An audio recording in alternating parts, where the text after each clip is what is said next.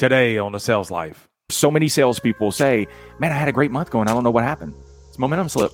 You stopped challenging. You felt so good about yourself and you gave so many excuses and rationalizations as to why your customer isn't ready to do anything, why you don't have to work hard today, why you're making these boneheaded mistakes, why you're assuming instead of verifying, why you're just welling everything. You're doing all these kind of different things and you've lost your urge to challenge. This is The Sales Life. I'm your host, Marsh Buice, and I created The Sales Life because I believe sales is the best profession and life is the greatest gift. And both require better skills of selling, to embrace uncertainty, handle the adversity, and never settle again. My mission is simple: create the best possible you, both in sales and in life, by eliminating all of the self-limiting beliefs. Because what is not all there is. Start your coaching today by heading over to marshbuice.com. You know, one thing about momentum is it's very, very sneaky. Because you never know when it's going to kick back in. And once you realize that you've lost the momentum, bro, it's too late. We all have momentum and we all suffer from momentum slippage. And what's super, super difficult, man, we don't know when it's coming back. And when we lose it, we're like, I don't know what I did. So I want to offer 5 ways of spotting your momentum slippage. And this is going to be a starter list because I want you to listen to these and then I want you to add to them. Here are 5 ways, man, that you can spot momentum slips. Number 1, the first momentum slip to recognize is the boneheaded mistakes. And the boneheaded mistakes, man, are the things where you're just like the Homer Simpson, where you're, oh, these are things that you never mess up on, that you knew better, yet you made that mistake. That's momentum slippage right there. And you got to recognize that.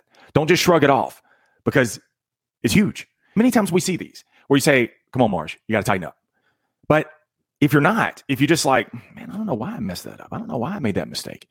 It's momentum slip and it's going to get worse. Number 2, assuming instead of verifying. Many times we assume because we're too lazy to really do the checking. I don't really feel like that right now. I got a lot of stuff going on, right? So you kind of assume and you roll with I'm pretty sure this is what the problem is. Only to realize that it wasn't. And you could have caught that mistake right then and there. So even when you have the urge to assume and you're pretty sure, if you're not 100%, stop right then and there and find out what the answer is. Just to bring you into my world, many times like for participation with a bank, depending on what the term is, how long they finance it for, depends on what my spread is.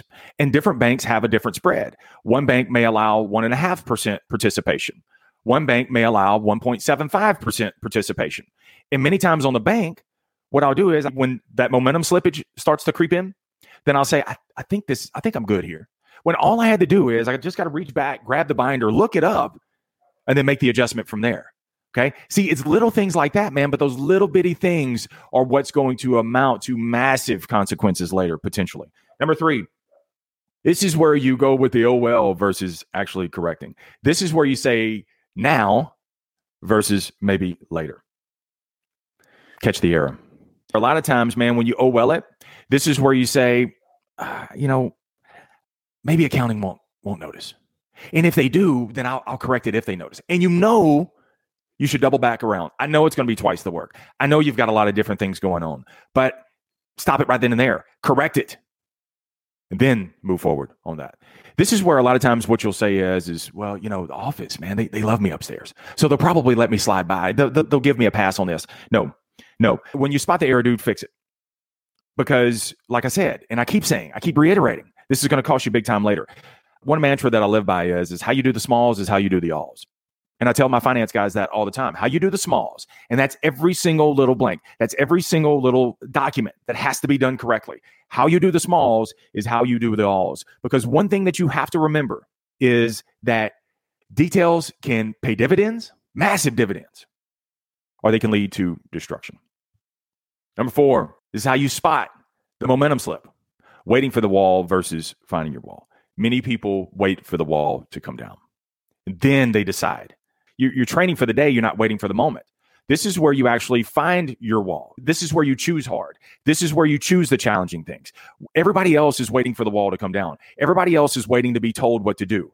And what the optimal performers do is the pros, they find their wall. In Ryan Serhant's first book, Sell Like Serhant, every single day he said, I work to find my wall. He puts his back against walls. He finds those walls and he puts his back against it instead of letting the wall find him. This is going to build a tremendous grit and perseverance and fortitude and an ethos, man, that no one can take from you. If you're willing to find that wall, then no one can stop you because you're willing to go at it versus let it actually come to you. And the last one, man, we're going to wrap it up with this one. Challenge everything.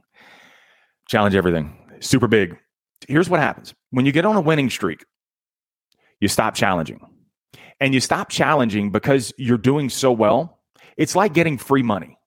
This is why lottery winners end up worse off than they were before because their natural reset point is super, super low. So when they're way high, then they do acts of self-sabotage and work themselves all the way back down. This is kind of that same mechanism for you with the challenge. When you're winning, you have to work as if you're broke because when you're winning, you tend not to challenge your customers. You go from challenge to rationalizing.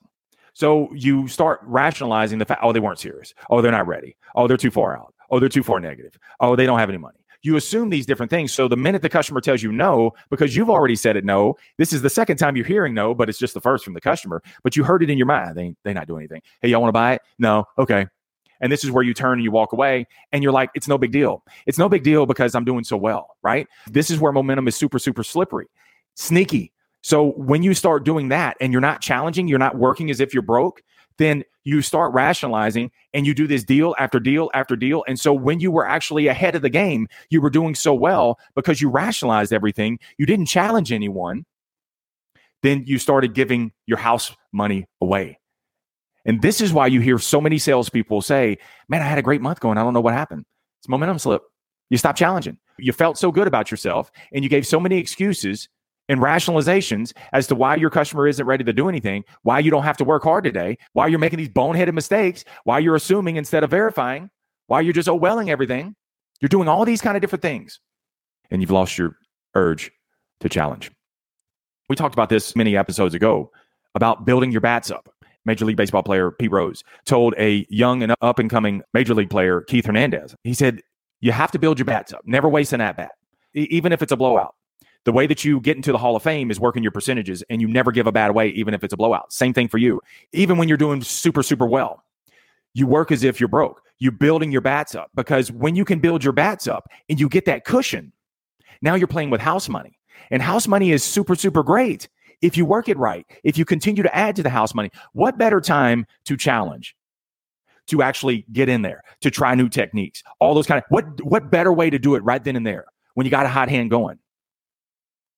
Versus sometimes when you're playing from behind, I just need this deal. And that's what happens. A week ago, you were way ahead of the curve. A week later, you're behind the 8-ball. You stop challenging. And you let the momentum get away from you. And momentum has got a tremendous lag to it. It's like eating a Whopper. One Whopper ain't going to kill you. 500 Whoppers will probably kill you. Okay? And that's what happens in our lives is we eat this one Whopper and we say, oh my God, I didn't die. I'm okay. So I can do it again. That's what we do in our sales life too. So we sit there and say, oh, I don't have the challenge and I'm still good. I still got a great month going. Oh, well. And before you know it, your career is DOA. I'm going to leave you with this. Always remember this about momentum. If you hear one thing, when it comes to momentum, it's easier to keep it going than get it going. So once you get it going, and sometimes it may take you weeks to get it going, there's a lag between that. So just because you do it for a week and it's still not working, it's because you haven't reached that tipping point yet. You have to keep I always say, feed the machine, feed Big Mo. Every single day, man, you got to feed Big Mo. So you're feeding the momentum. And then once it gets going and it's steamrolling, and dude, you're holding a parade for yourself, keep it going and don't ever let the momentum slip from there. Remember, the greatest sale that you will ever make is to sell you on you because you're more than enough. Stay amazing. Stay in the sales life.